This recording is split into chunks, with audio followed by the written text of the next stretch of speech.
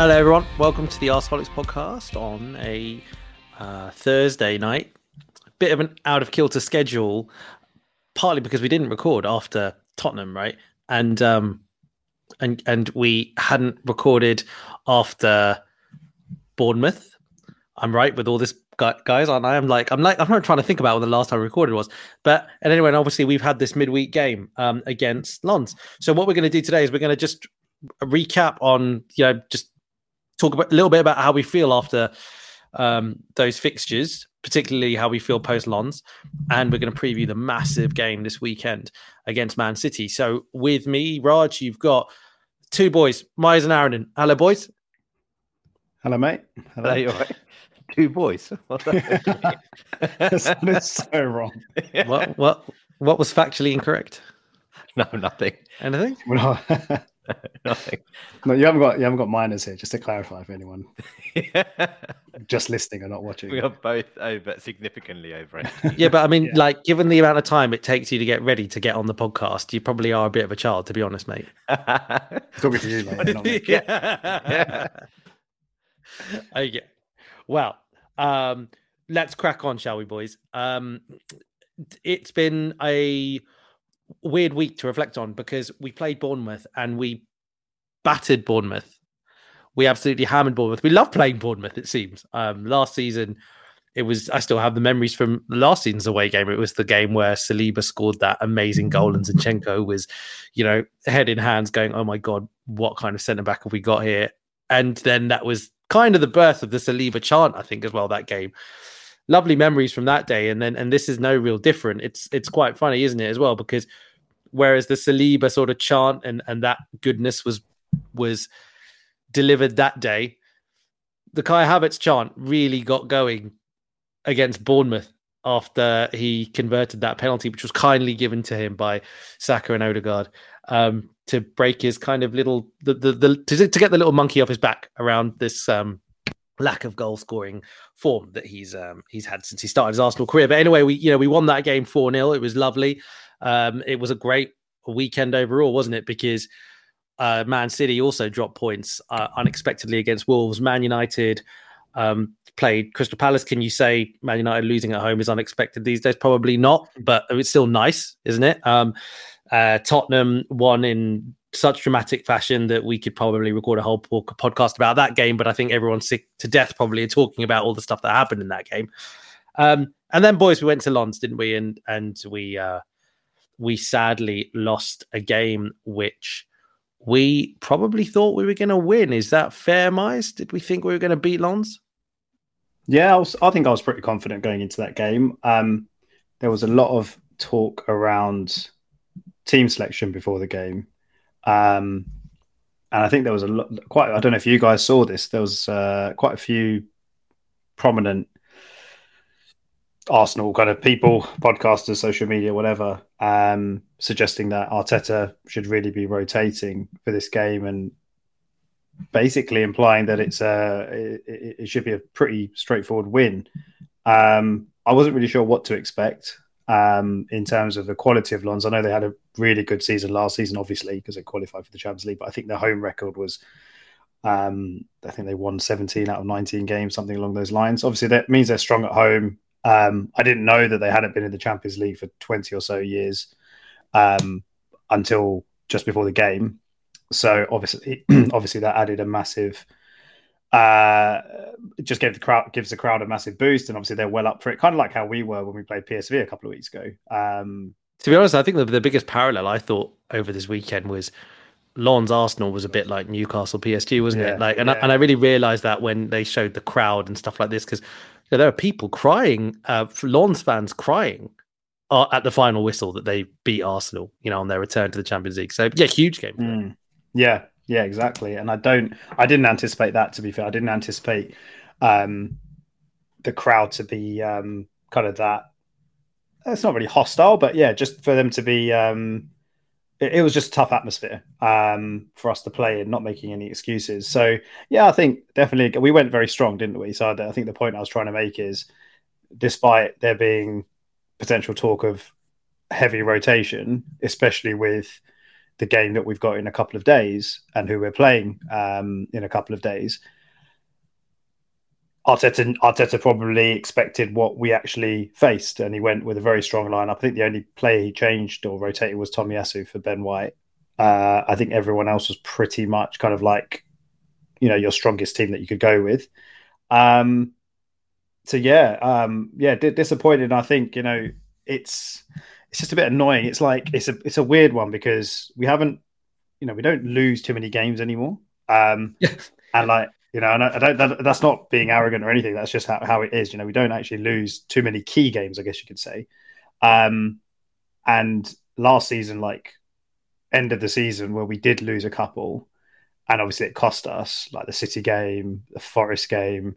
They were really painful defeats. This wasn't a painful defeat because obviously there's still 4 games for us to kind of come back and do what we need to do. But it's just annoying because it now puts pressure on the next game, and the next game is a similarly tough away game in terms of where we have to go. I don't think Sevilla started the season that well either, similar to Lens haven't started the season that well, but we know that they're going to be well up for it. It's a tough away ground to go to. They have pretty good European pedigree, maybe not in the Champions League, but definitely in Europe when I'm talking about the Europa League. So it puts some pressure onto that game. And if, look, it's buts and maybes, but if we don't get a result in that game, then it just makes the final 3 games all the more tougher. And I think we were all probably thinking maybe get a draw at Lens or hopefully win the game. And then you win your home games and you're pretty much through. And then, a couple of bonus points in the other 2 games and maybe rest a few in the final game if we've already qualified. So maybe isn't going to work out like that. So yeah, I think obviously that we're going to come onto it at some point, but the most annoying thing about the game, aside from the loss, is obviously what's happened to Saka now. So yeah, all in all. Before getting into that injury, Aaron and Mice sort of touched on something, which is, you have to reflect on it, I suppose, in a positive way, where nowadays, if Arsenal concede a goal, there's an inquest. If Arsenal draw a game, it ruins your week. And if Arsenal lose, it's basically meltdown time on social media. It really is. This being said, I tweeted this when I was starting to feel a little bit better, where I sort of thought, if there's one game in the whole season where you'd probably say has the least meaningful impact if you lose, it's game week 2 in the Champions League after you've won game week 1. Right, you'd rather lose that than lose in the Carabao Cup because you're out of the competition if you lose in the Carabao Cup. But this is probably that one fixture where you won 1 game already, you can make up for it in another 4, and you need to finish in that top 2 out of 4 anyway. This all being said, do you think that, given we played such a strong team in particular, do you think this deserves a little bit of an inquest, this performance and result? I think it's one of those where, I read somewhere that actually our European away record with Arteta isn't actually that good. I think we've won, and this is like playing Europa League football, right? Up until now, where I think we've won something like 3 or 4 out of 8. In like all those teams that we played in the Europa League, they obviously weren't great teams, but these European away games are tough, right? And I don't know if we underestimated the nature of it. We didn't prepare properly, but I think there was an element of like, okay, we play our best team.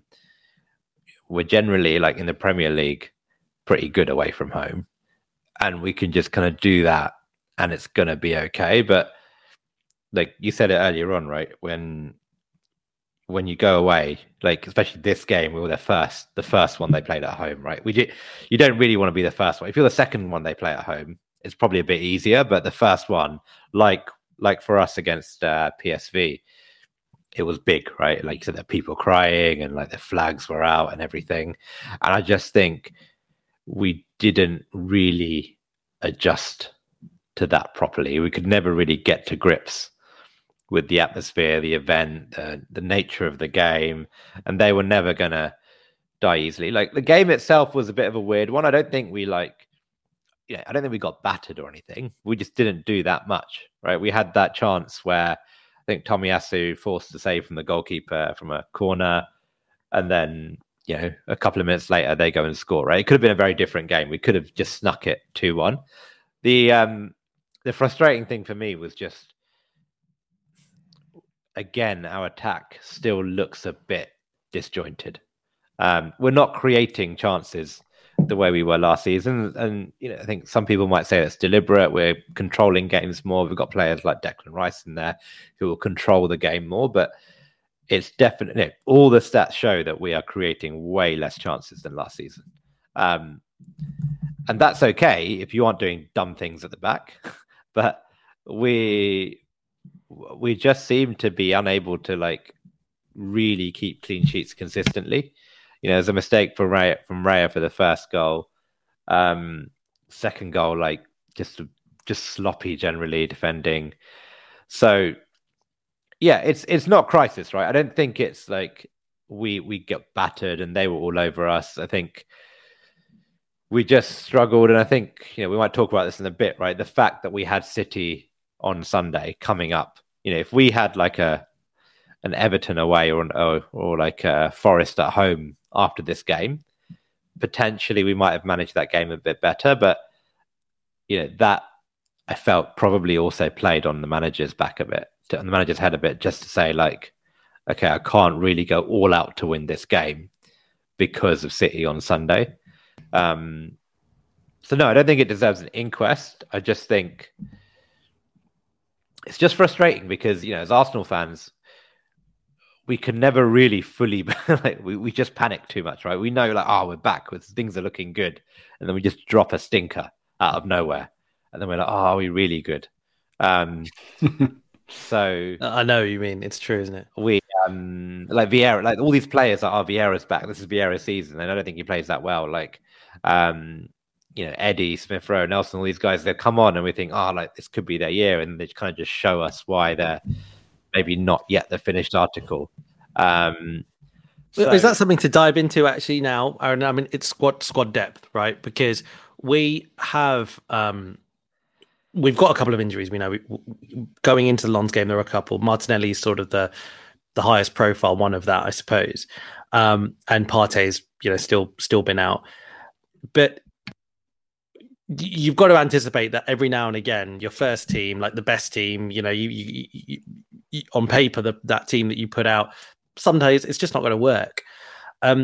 Were you disappointed? I know I certainly was. Were you disappointed with the quality of the performances from the guys who came on? Yeah, I was, but don't get me wrong. I think the guys who came off weren't that good either, right?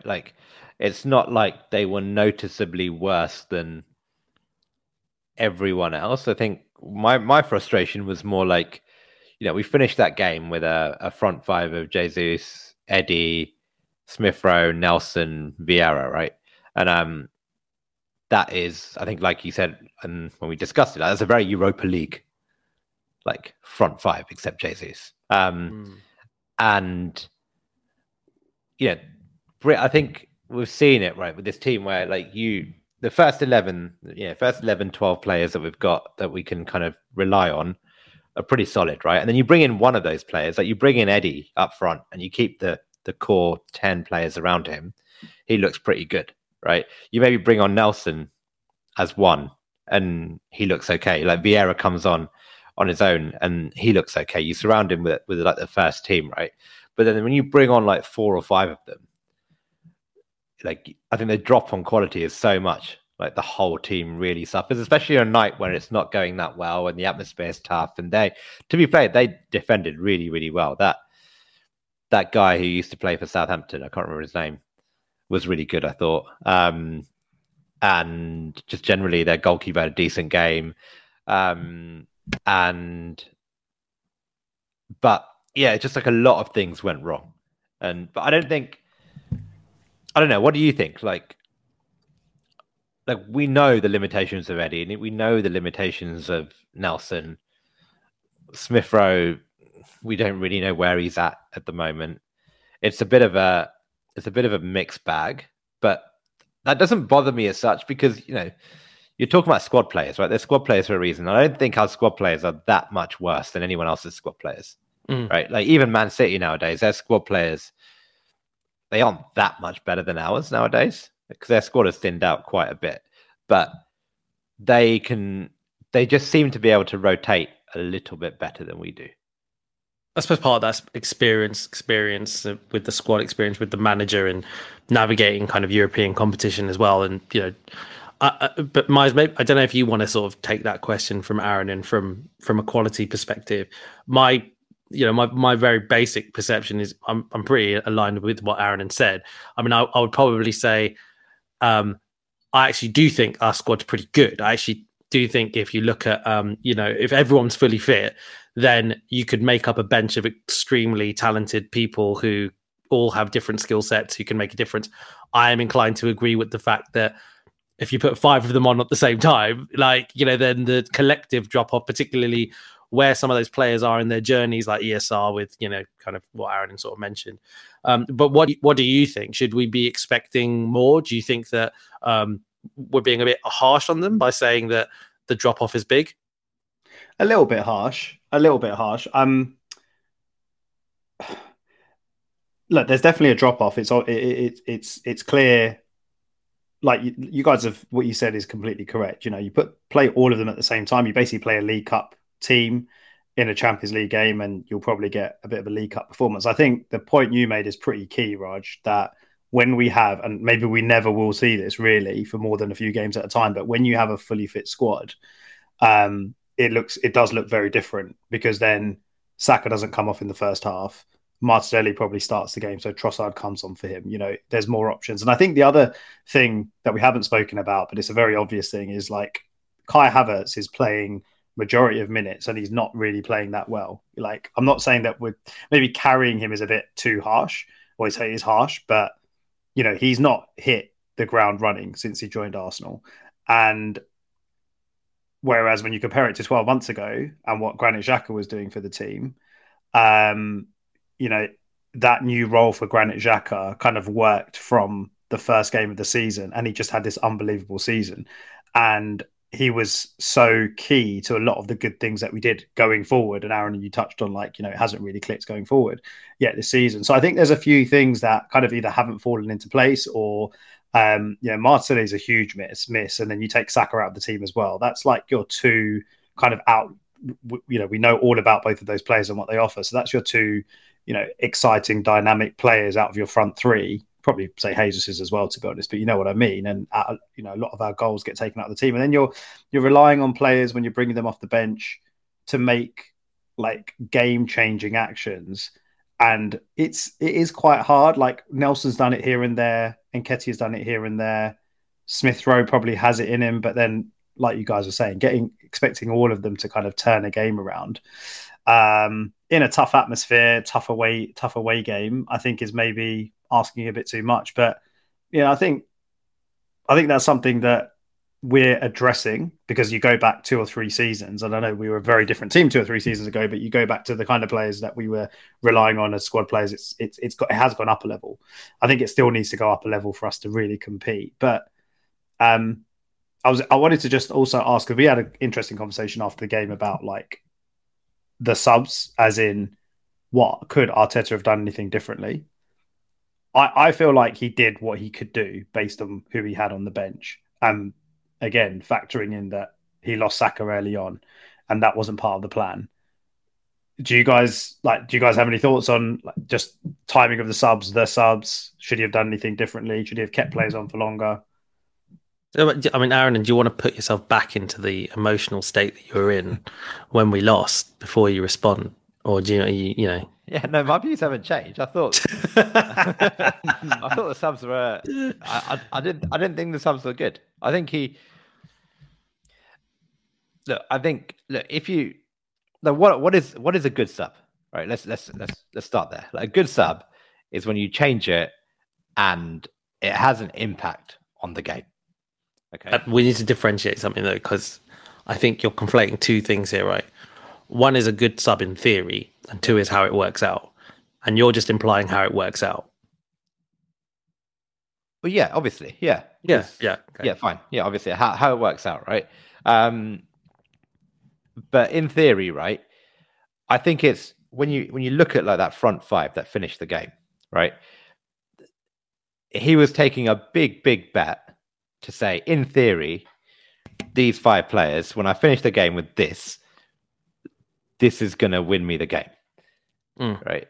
Like you take off Odegaard, you take off Trossard. Like, look, don't get me wrong, I can see the rationale in every one of those individual subs, right? All the players that came off did not have good games, right? But you take off Zinchenko, you take off Odegaard, you take off Trossard. They are like 3 of our, maybe not Trossard, but Odegaard and Zinchenko. You take them off, you really, really struggle to progress the ball. You really, really struggle to move the ball to the right places. And the players you bring on, you're putting a lot on them, right? And I think the only justification I think you can say is like he was worried about City, right? So if he was resting, rotating, that's fine. But I think he just, I've seen it a few times now over the last kind of year and a bit. Like I'm not saying we should sack Arteta. I'm not saying that, but I think he just needs to get a bit better at how he manages these things, right? I think very rarely, he's done it in a few games. I can't remember which ones, but he definitely has done it, right? But very rarely ever seen like these subs change the game. These subs have like been the right subs for the right time. I often think the subs that he makes often don't really have the intended effect that he wants it to have.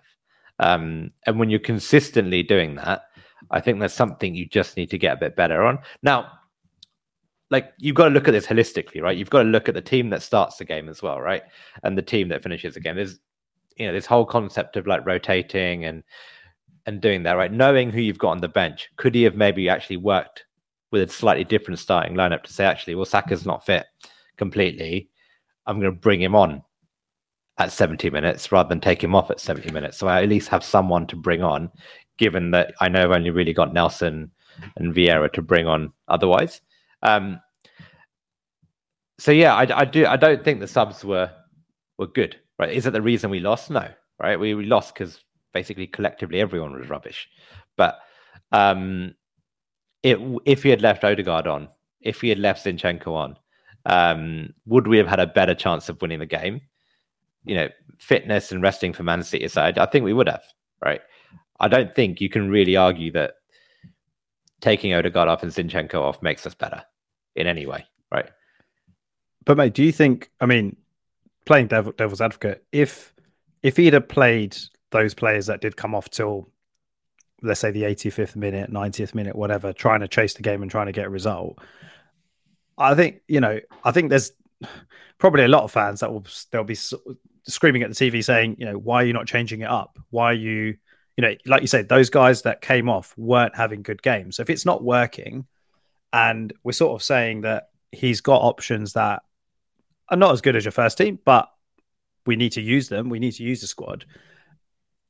I'm just not sure what else he's supposed to do. I think I'm just looking at the subs now. He made a triple substitution on 70 minutes. So that was Ben White, Reece Nelson, Smith Rowe.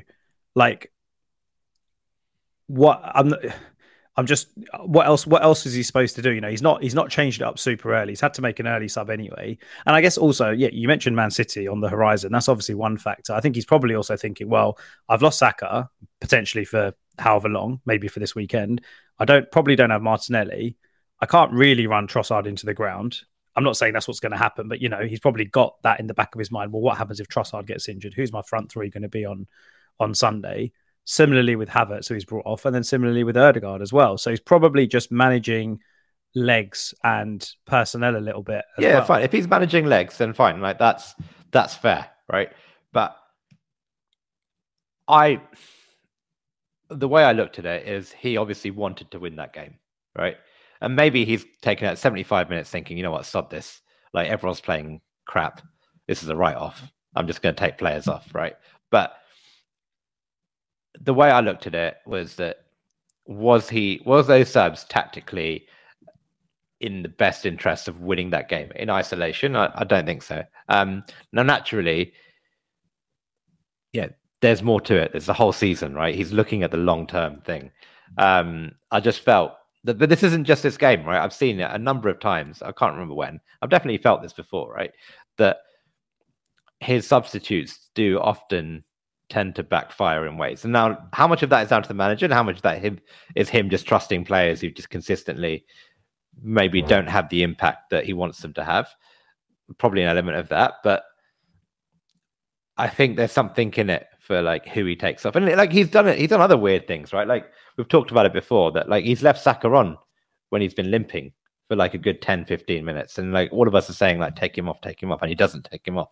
So there's definitely something about the way Arteta manages the squad, both in the 90 minutes and actually like rotating a bit, that I think he's just not really figured out. And it's hard, right? Like we're playing Champions League for the first time. We all said this was going to be a problem, right? It's easy when you can just take players off in the Europa League, because like worst case, if you lose the Europa League game, it's okay. But when you've got these like difficult games week in, week out, twice a week, that level has just gone up, and the consequences of getting it wrong are higher now as well. I do agree with a lot of what you said. I think there are some things which are maybe a bit different. So the Saka thing, for example, I think we should probably have to accept that he's a bit of an anomaly. Like those times that we see him limping at the end of games or whatever, where we're saying, why is he keeping him on? I mean, he just goes and starts the next game anyway, and he looks fine, right? So I don't know if there's something about Saka, those hobbling moments. If another player's hobbling, it probably means they're really injured. If Saka's hobbling, it probably means like, I don't know, I just need to shake something off. And to clearly the fact that he carries on playing the next game, I really don't think they would be taking material risks with his fitness, given what an important player he is for us. But taking a step back to what you said generally, I do think you're right in many ways, because there's no point us kind of sitting here and acting like Arteta is this super experienced manager who, who's seen all these shows before, knows exactly the sort of substitutions he needs to make, knows exactly how to rotate. He's still pretty young in his career, and I think he probably feels, a little bit of not pressure, but it's just as a new manager, wanting to do things right and wanting to do well. That I think that over his career at Arsenal, I would agree with you that I think early on it felt very much that in-game management was something that he struggled with a little bit. I do think it's got better. Like I think this season, actually, generally speaking, when he's made substitutions, I feel like they have worked out. Our results probably point to the fact that that's true. I mean, even with Fulham, which we ended up drawing, I mean, he brings on Fabio Vieira and he changes the game when we all just thought, what the hell is he doing bringing Fabio Vieira on? So I think that there are signs that it's getting better. But I think the truth of perhaps what we need to do a little bit better, you did actually allude to it in what you were saying earlier, Aaron, which is I think it's actually somewhere in the middle. It's not necessarily that I don't think the subs that he made were wrong against Lens, but I think his selection in the first place was wrong, because I think that in the Champions League, there's something to be said for just leaving some of your trump cards on the bench, just in the way that games seem to pan out, the emotion of it, etc.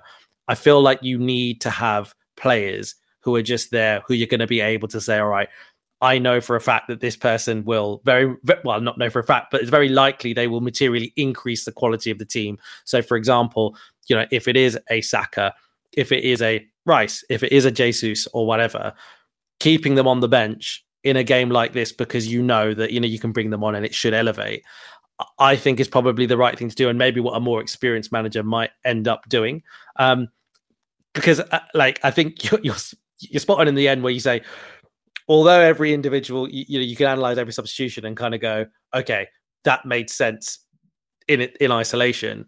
When you end the match with that lineup, it looks pretty poor. Like you don't look at that lineup at the end of the game and think, okay, that's the lineup I want chasing the game. Like that's not, how it works out. So I wonder, I hope for Arteta's sake, and I'm sure he is, because he's a very analytical guy. I hope that he looks at games like this and kind of goes, okay, I ended the game with this. I probably didn't want to do that. Why did that happen? What do I need to do better? What do I need to do differently? Shall we pivot to the City game? Because obviously that is probably the biggest game of the season in theory. Now we are fortunate enough, or we deservedly are, a title challenging team, and this is the team that are there to take the crown from, right? And they have lost against Wolves. That was completely unexpected. And I think has handed the rest of the league, well, a few other teams in the league, a bit of hope around, perhaps it might not be City that runs away with it this season. City have been excellent, but they've quietly lost 2 games this season, in 2 separate competitions, but they've lost more games than Arsenal have in all competitions. So this, it's going to be a very interesting weekend. I'm sure you'll agree. What is on your mind, Mize? What do you, looking at that game on the weekend, what are the first things that are going in your head? What's floating around? Just crossing everything and praying to every Arsenal fan, praying to whatever God they believe in, that Bukayo Saka is fit. Even if you can only play some part of the game, because I think I just worry. I really worry without him and without Martinelli. I was saying it before, just how important they are to our team. And, Aaron said it, right? The attack still, if you just look at chances created, or you just look at the statistics that indicate we're just not doing what we were doing last season, or we're not doing it to the same level as we were last season. And then you're going up against the best team in the league. You really want to have, obviously you want to have as many of your first 11 or, your first team squad available. But I think when you take both of them out, I think it just makes it so much tougher. So everyone's just waiting to see what the news is with Saka. And that, my prediction pretty much is dependent on whether he's fit or not, to be honest. So I think, look, if I just take the assumption that he's not going to be fit, what's going to be most interesting, I think, is how does Arteta, well, obviously team selection is going to be really interesting, but how does he set up for this for Sunday? Because, Thomas Partey's back now as well. Well, I say he's back in the squad. He didn't come on the other night. So, but I can imagine whether Saka's fit or not, but especially if Saka isn't fit, in my mind, Arteta must be really tempted to put Thomas Partey in. He played in the Community Shield game with Rice and Ødegaard in midfield. Obviously, we won that game kind of just about, but I wonder if he'll look at the midfield. There's no Rodri on Sunday, and will he think?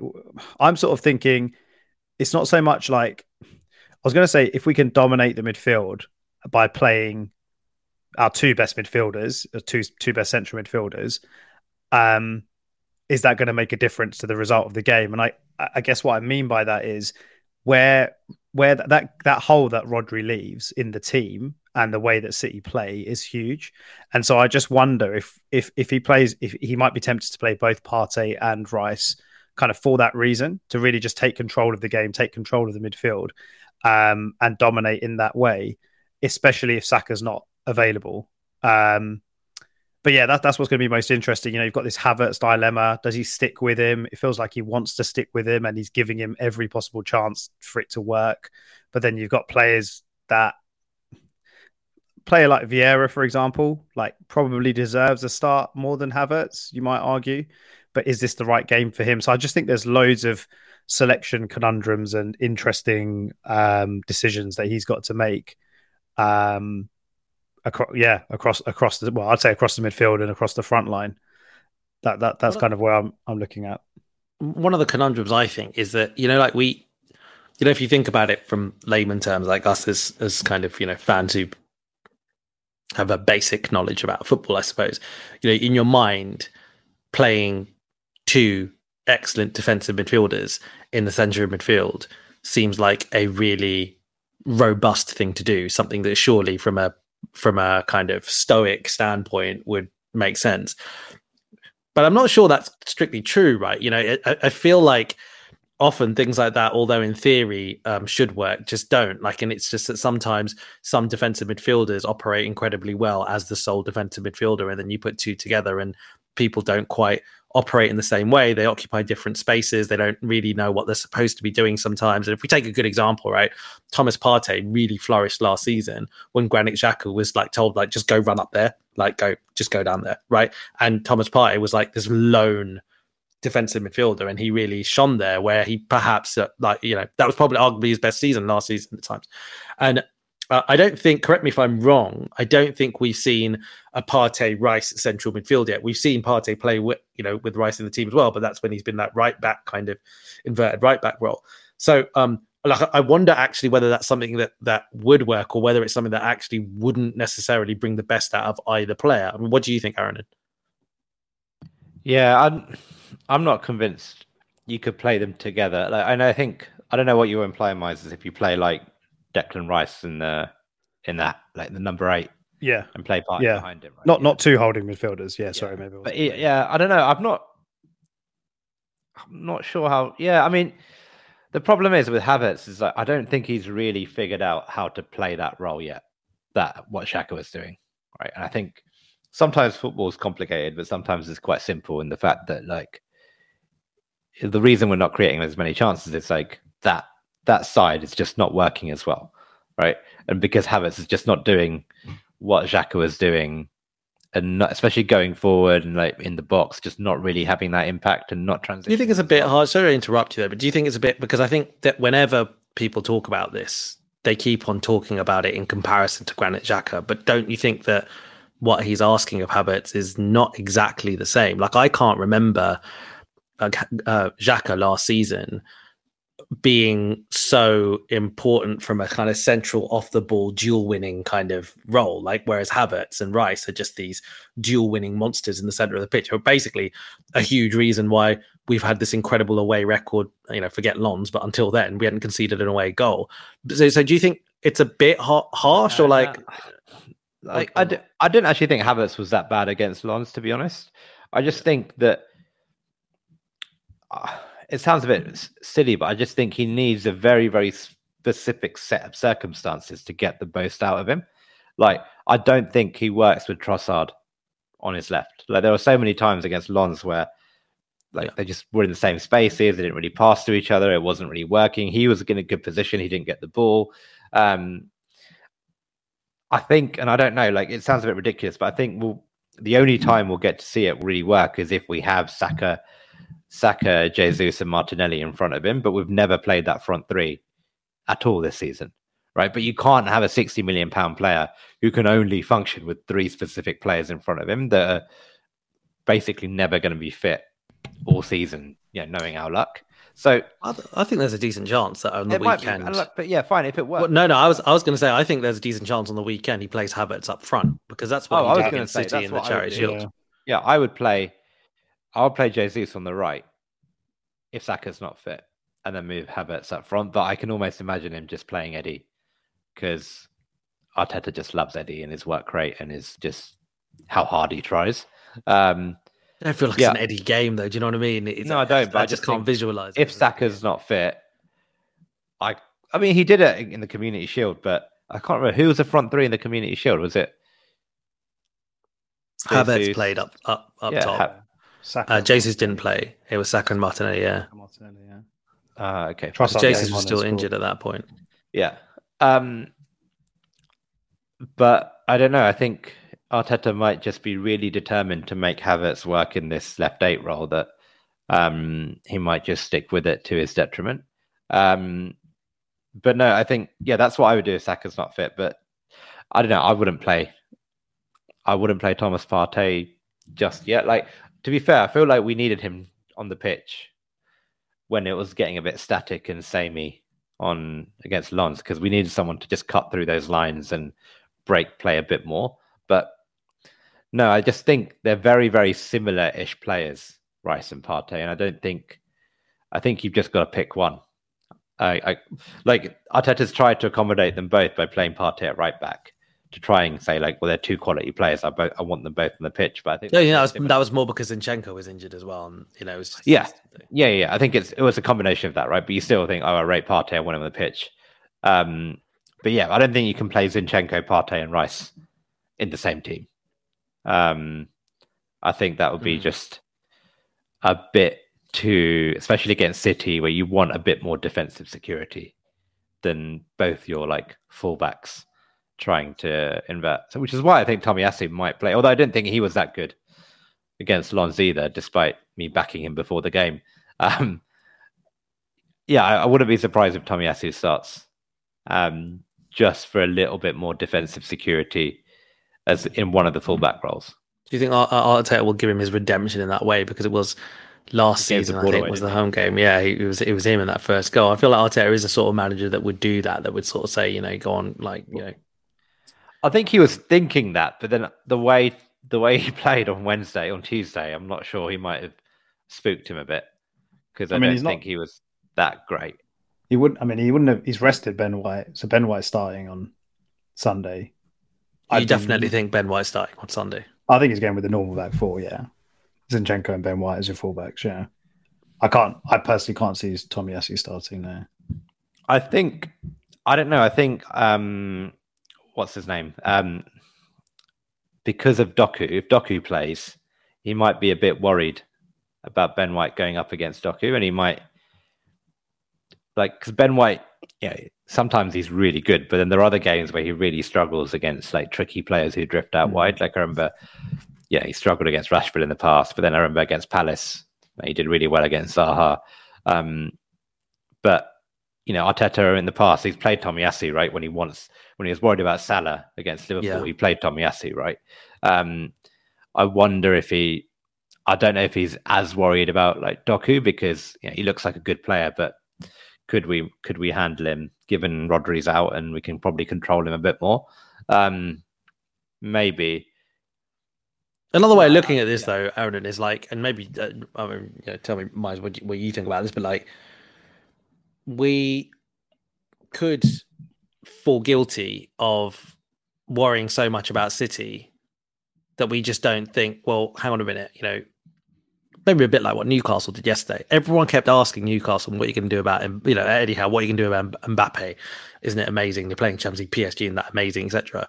But it feels like he basically just said, fuck this. Like, we're going to do what we do best, and we're going to kind of double down on that, and we're going to back ourselves. And if we lose, we lose. But if we play to our strengths, I believe that we can win. Don't you think Arteta sort of needs to do that for us and just say, okay, what do I think is my best team to win the game, as opposed to what is my best team to try and negate how City can hurt us? It's still City, though, isn't it? That's the thing. Like with Alvarez and Haaland up front, like you need to make a plan for them. But isn't that the point? Like with players of that quality, if you go and say, "Oh, okay, do you know what? Maybe Tomiyasu would have better luck defensively against," there's a good chance that they could score anyway. Like Tomiyasu isn't Tomiyasu is a very, very good defender, but at the end of the day, like they are still an excellent team, City. So don't you have to kind of say, well, what is going to be my best? Maybe at home, yeah. I think maybe like if you're going to do that, you do that at home, right? When you can do that. So maybe he might say, actually, yeah, I'm just going to play Ben White because he is better, especially if Saka's playing. He is far better for us going forward than Tomiyasu is on the ball. He just gives us so much more. And you say, like, yeah, sod it. Like, I'm just going to risk Ben White against Doku if he does play, and he's just going to have to deal with it because he gives us more going forward. So, yeah, I think he should be brave when you put it like that and just say, like, we're the home team. We've given them trouble in the past, and we've never really played them, as Charles says. Like, we've never really played them with a strong squad. We always have like some big hole in our squad. Like it's not even that like we have one player that's injured. We have like two players, and then like it's like Rob Holding that has to come in, or something. Someone really bad has to come in. Yeah, but mate, come on, that's a bit like it's expected. Okay, Rob Holding aside, that's why he's no longer at the club. But we're going to have a couple. Like every team has a couple of injuries. Like we have, aside from Martinelli and Timber, and Timber's a long-term injury anyway, so we knew that before the transfer window closed. We're pretty healthy, to be honest. No, I get that, but it's more like Saka as well, obviously. But yeah, I feel like they haven't got Rodri. Rodri's arguably the best DM in the world. Like KDB. I don't know, it's City and all the rest of it. No, I agree. I'm not saying like that. I'm just saying that when it just seems to be that whenever we play City, like we always have like those one or two positions that we have like a huge drop off in quality because there's no one anywhere near it. Like if we went into that City game without Martinelli, I'd be like, okay, fine, we'll play Trossard. It's going to be okay. If we went in there without even Declan Rice, I'll be like, it's fine. We've got Thomas Partey. But we're going in there potentially without Saka. Like last year, we went in there without Saliba, I think. The season before, I think we went. Saliba, I think, played at home. When we played them at home, we still had a pretty good team. Away. We went. It was away without. Yeah. But I think at home we didn't have Partey because Jorginho played that game. Yeah. And look, this is football, right? You can't complain too much about injuries, right? But I would just love to see us, like their best team versus our best team, and just see us and just see how we compete, because I think we'd do all right. I mean, Russ is saying it's a mental thing now against City. I have to say, like to some extent, I do agree that, but I think that's partly because I mean that's like a natural thing. I think City, we do need to get a result in the Premier League against City. I think, and I think that we will know, that last season we were in a really good position. Saliba got injured, that kind of rocked us, and then we lost the league title. And in that process of losing the league title, Man City beat us very convincingly twice, and they went on and they won the treble. And so I feel quite optimistic this weekend. I'm not saying I think we're going to win, but I do feel more optimistic than I did last season. And that, to be honest, is even if Saka's injured, to be honest, I still feel like we've got a chance. And so who would you play if Saka's injured then? Like, I'd probably play Jesus on the right. Okay. Like you said, and I played Jesus on the right, and I played Havertz up front, and I'd probably play Trossard on the left.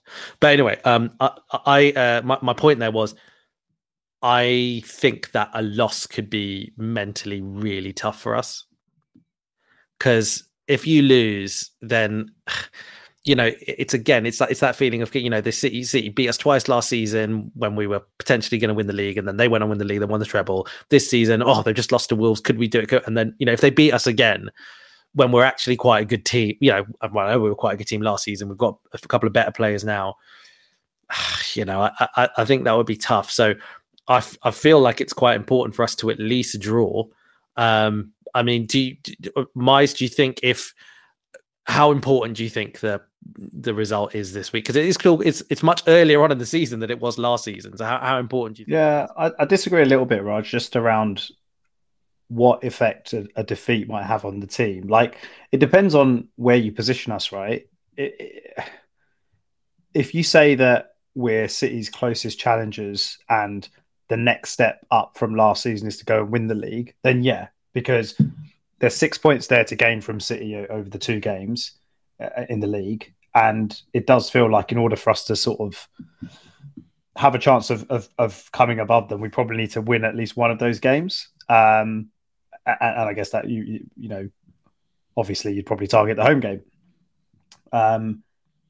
But I don't know. I just think if you look at how Liverpool are doing, for example, Liverpool have got, Liverpool had one bad season out of kind of like 5 or 6 seasons. And every one of those other, 4, 5, 6 seasons, they were basically pushing City pretty close. And Klopp obviously knows how to do that. He knows how to win the league against City. And I think Liverpool are probably up there in terms of, if we're talking about title challenges. I definitely agree when you say, this weekend's going to tell us a lot about where we are this season compared to them. But I don't necessarily think if we lose, that kind of derails our season, or it means that, oh shit, like we're in a fight for top 4. Do you know what I mean? As opposed to we'll be pushing kind of top 2, top 3 in the league, but we'll probably be the bet. Like there'll be a significant difference or gap between us and whoever's coming fourth. Do you know what I mean? I feel like there's 3 very good teams in the league this season. I think Liverpool will be one of those, along with us and City. Obviously, like there is a mental thing because we haven't beaten them in so long, and I think the Charity Shield, the Community Shield, went a long way to helping with that. Like just beating them in the Community Shield probably told these players that they're not they're not an invincible team, and they are beatable. But obviously, doing it in the league is a very, very different thing. Yeah, well, I don't know, man. Like, I feel like you say, it's so early on in the season, we could lose on Sunday and then still go on like a wicked run all the way through to Christmas and New Year's and be like second in the league, third in the league, a couple of points behind them. Like, I don't think if they win, I think if they win, they go, what, 5 points clear of us? But there's like 30 games to play. Like, Four. There's a 1 point gap at the moment. Sorry, 4. Okay, fine. You know, yeah, I feel like this team is actually mentally pretty strong. Like, they came back from, I don't want to kind of go over stuff we've talked about before, but that disappointment at the end of the season before last, coming fifth when Champions League was there for the taking. They came back from that to do what we did last season. So I think that all comes from the manager, right? I think that all comes from the mentality of the manager and just the standards that he's setting for the club. So, it'll be very, very disappointing to lose on Sunday. Would it be completely like damaging for the season? No, I don't think so, because there's so many points to kind of recover. There's so many points to get to recover. It's not like a season-ending defeat. But yeah, like, man, I don't know, man. Like, I think we'll see on Sunday, right? If City come to our ground and put in a really good performance and basically deservedly beat us, then I think that tells us where we are. There's still a gap. But we just have to hope that we can do something on Sunday and then see how the season pans out, because like there could be a couple more Wolves type results for them where they're not expected to lose, but they might slip up, and then we have to be in a position where we're as consistent as possible in all the other games that we can sort of take advantage. That's fair. I mean, anything you want to add on that, Aaron? Yeah, I think it would be good though, right? Because you look at the way the table is now with 1 point. Depending on what we do and what Spurs do, actually, like one of us, if we win, the Spurs drop points, or even we could go top on goal difference potentially. Well, Spurs probably won't drop points, but they're looting away. Yeah. So, yeah, actually, it could be bad. We probably want City to win because we don't want Spurs to finish the weekend on top. No, I think it's just been a bit of a weird start to the season where we haven't really got going yet. And actually, if we did win, this would just give us a bit of a boost to say, actually, don't forget, we're still in a title race here. It's a huge compliment, though, to how good we are, though. That I think that many fans will agree with what you just said, that we haven't really got going, and we've lost one game, which is in the Champions League, and that was the first time we'd conceded a goal away from home. With second in the league by a point, and I think most fans would completely agree with you. We have not, apart from that PSV game at home, we have not looked good going forward. That's crazy. Yeah, assuming we get better, right? And you'd have to hope we get better. So yeah, I think it would give us a nice boost. And I think it's one of those where you just see City where, look, what they're like in the second half of the season, right? And they're so strong. They come into their prime, they rotate well, and that's when they squeeze the most out of their players, where actually if you've got them turning up without Rodri, without De Bruyne, you really have to just try and win, because you lose then and you just think, well, we're going to have to go there. I don't know when we're going there, probably like February, March time next year. They're going to be much, much better. Like, when are we going to have the chance, right? We need to just get over this hurdle somehow. So yeah, I mean, I think I'm with Miles. Like, will it affect I don't think it'll be as significant in the title race as it was last season, because I think there will be more than one team, and that means there'll be other teams capable of taking points off City throughout the season. Whereas I felt like last season, if we didn't beat them, like no one else came close, really.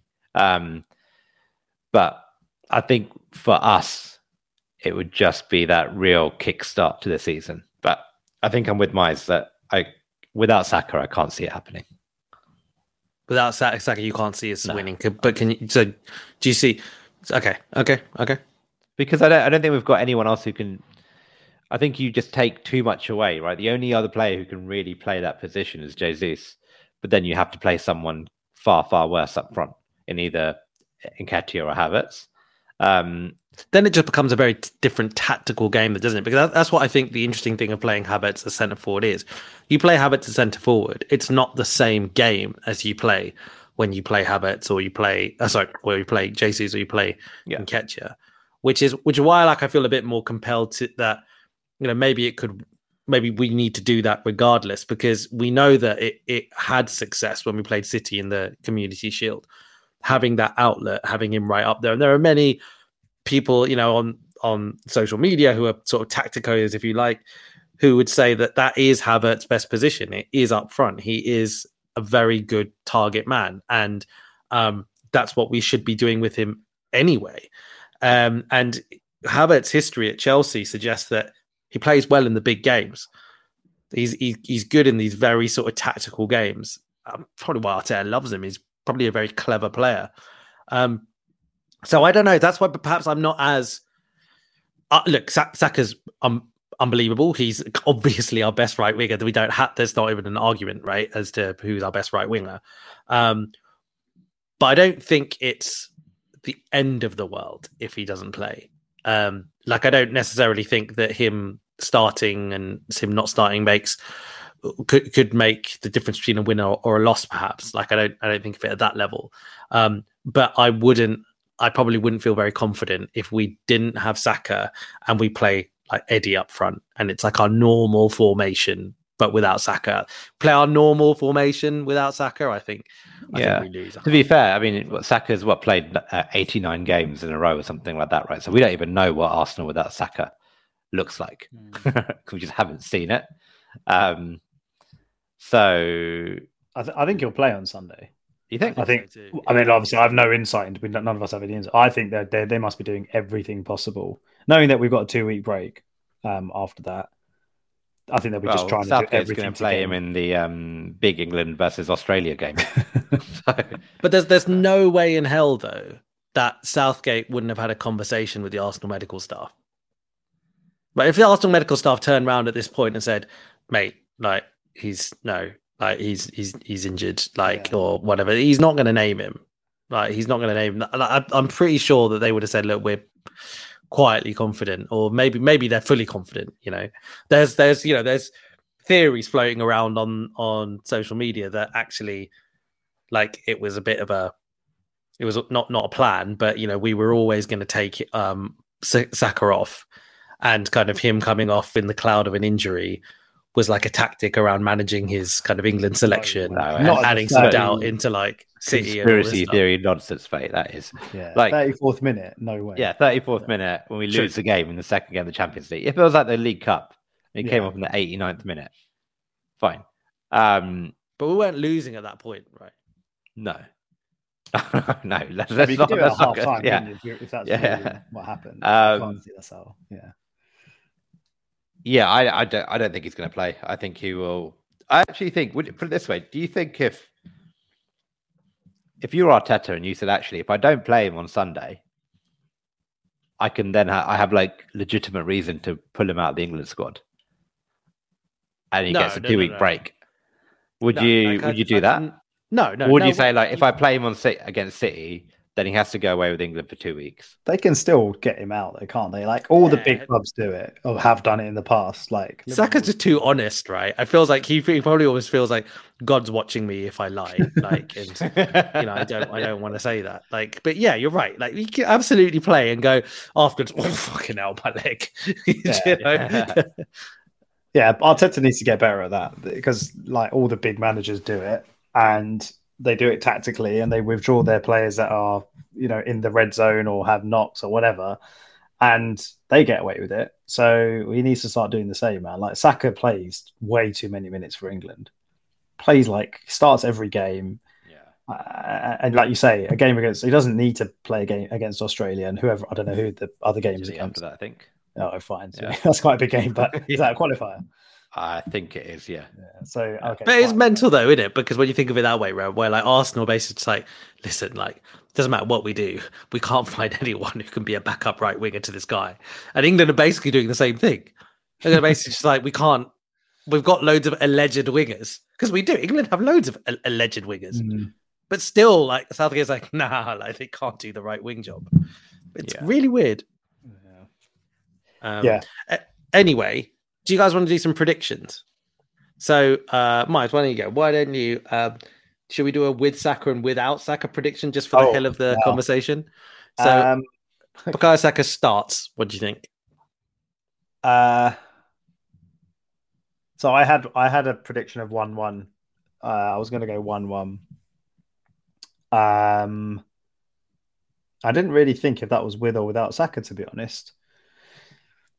I think regardless, I think 1-1. I think early on in the season, sometimes it's just a game you don't want to lose. And I think it might end up being one of those games for us anyway. And I think City will be pretty happy with a point. I think they rate us as a challenge to them. I think Pep looks at us now as a proper team. So I think he'll be pretty happy taking a point away from the Emirates. So I'm going to go 1-1 with or without Saka. I think even if Saka, like I said, I think they're going to try and do everything possible to get him on the pitch, even if it's for 60 minutes. But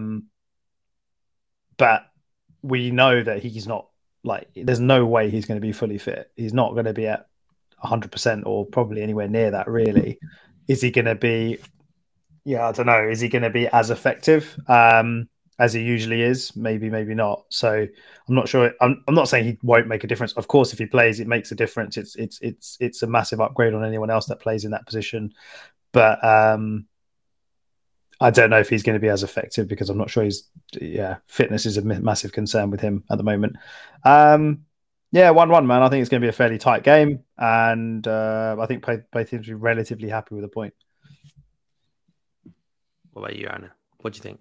With Saka or without Saka? Is it different, yeah, for you? I think with Saka, I think we win 2-1. Or without Saka, I think we lose 2-0. Wow. Yeah. Wow. That's a big swing. Yeah, it's a very big swing.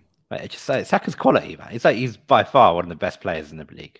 Yeah, but okay. You take like the best player out of every team, they get noticeably worse. I'm not sure if you take the best kind of attacking player from every team, then it kind of swings a 2-1 win to a 2-0 loss. I don't think he's that. Like, but fair enough. I mean, okay. I'd probably say maybe you could be right if I think that, because even though Saka's like kind of clocked up a few goals and assists this season, excuse me, I still don't think he's been kind of his best. But man, maybe if he was at his best, then maybe it would be more of a swing. Also, the quality of the replacement, right? Yeah, fair enough. There is no like for like, which is why I think it potentially disrupts us way too much, as we saw on Tuesday. Yeah. So I can't visualize us winning. And I think partly it's for a number of reasons. One, probably I just don't have a recent memory of us beating City at home. I've just got all those feelings of us looking at points like we might be able to get a result and then not, and the City kind of, getting the result in the end. So I think that's stopping me from being that optimistic. Also, I think the fact that City have lost against Wolves, I can't imagine them losing 2 Premier League games on the bounce. Just again, I can't visualize that. So I think, but I think Saka will make a difference because I think Aaron, and your point, he's a brilliant player and we just don't have a good other right wing. Because I think even if you put Jesus on the right wing, it's a little bit different. There's that lack of kind of relationships that have been built with players kind of, on that side then. So look, I think that if Saka plays, I think if Saka starts, I think it will be a 2-2 draw. But I think if he doesn't play, I can see us losing 2-1. Yeah, I can see that. Really, it's basically a 1-goal difference to what I predicted. No. Well, okay, but it's a different result. Yeah, exactly. Yeah. Like, 1 goal. Yeah. That's like saying, But a very quick question before maybe we end is, because I wanted to ask this and I completely forgot. Is it Raya or is it Ramsdale that starts on the weekend? What do you think would happen and what would you want to happen? Are those different things? Mize, what about you? I think Raya starts. What do I want to happen? like,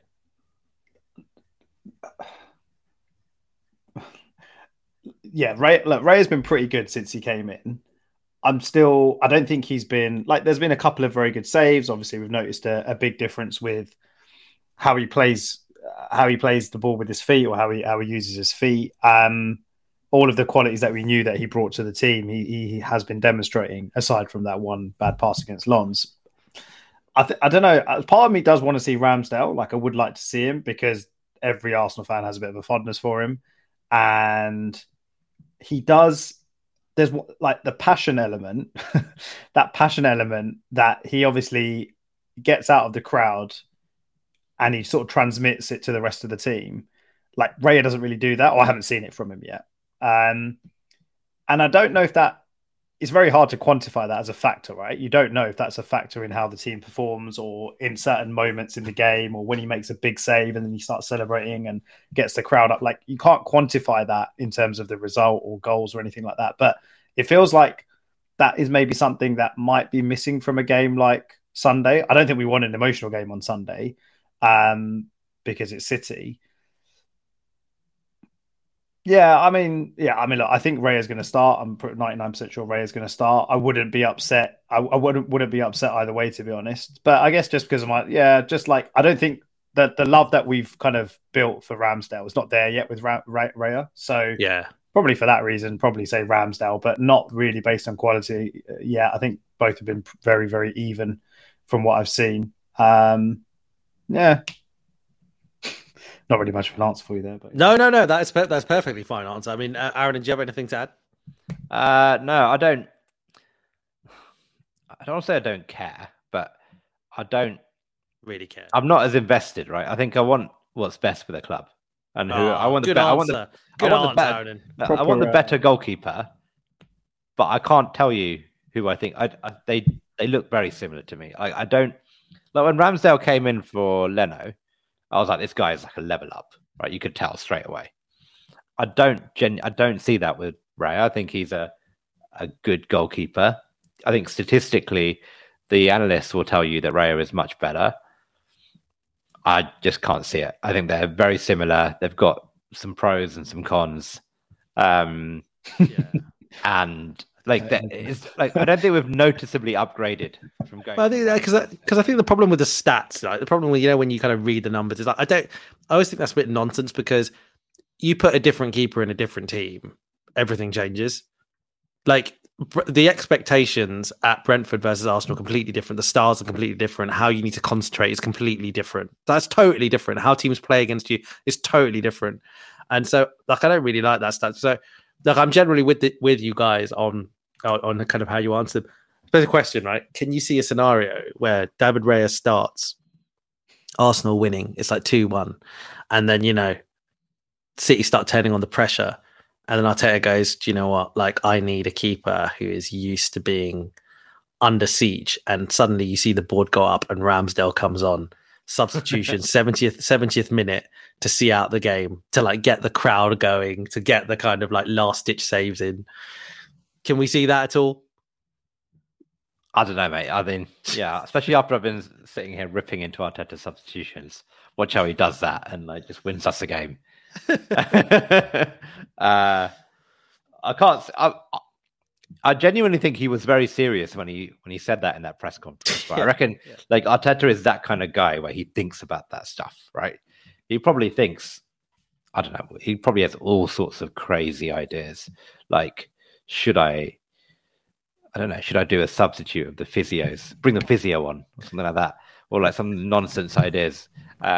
He probably will. He's sort of manager. He's probably come up with a scenario where it's more advantageous to play with 10 players.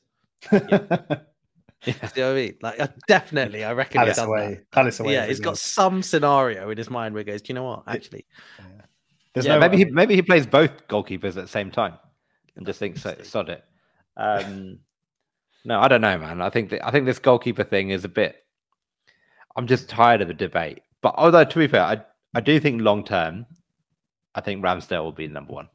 Like, if you look over like 2-3 years, really, I think Ramsdale is young enough where he can get better, and I think he will get better. I think the reason Ramsdale was dropped was like just a confidence thing. He might have, he had some personal stuff going on last year, and I think this competition will bring out the best in Ramsdale. Well, it might not happen this season. It might be next season when he kind of wins it back. But I think there's a chance this ends up similarly to the Leno Martinez situation, where he goes, Arteta's like, okay, I'm doing what I need to do to get through. I think Reyes is maybe an upgrade on Ramsdale, and that's probably whatever. But I reckon there could be a chance that he's not ultra satisfied with either, and that keeper's just not around yet, or is not available yet, or whatever it is. And then in a couple of years, he goes for another keeper, and it's like the one that he really wants. It's the one that can do everything he really wants. Yeah. Like I don't know. Like it's kind of baseless maybe, but part of it is because I think that we were linked with David Raya before we even signed Ramsdale. So I feel like if he was really convinced with David Raya, surely he would have got him back then. If that was the keeper he really wanted, like surely he would have gone for him back then. But he didn't. He went for Ramsdale. That seemed to have worked out. And Mize, for all the reasons that you said, maybe that there were some question marks that rose. And then he's gone, okay, do you know what? Like, I think David Raya is quite good, so I'm going to get David Raya, and my David Raya is my slight upgrade on Ramsdale. But I wonder if the keeper that he truly dreams of has just not manifested yet. I don't know. That's just my out there thought of the day. But look, just to wind things down, look, guys, thank you for everyone who joined us in the comments. Charles is saying that Arsenal needs to die on the pitch this game and just cannot lose. And he's going for the 1-1 prediction. Fair play, Charles. That's pretty solid. And Russ kind of on the rare point, Russ is saying Arteta's decided Raya is number one, and that's how it will stay. Potentially that could very, very well be true, Russ. And Shani turning up right at the end with an evening, boys. Hello. Cool. All right, guys. Well, look, I think that's it. Yeah, I think we've covered everything.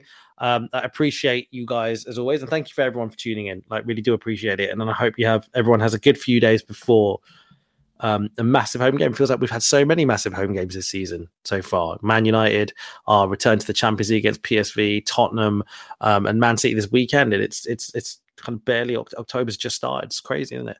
So cool. All right, guys. Good night. Nice one, mate. Goodbye. See you boys later. Bye-bye. Bye.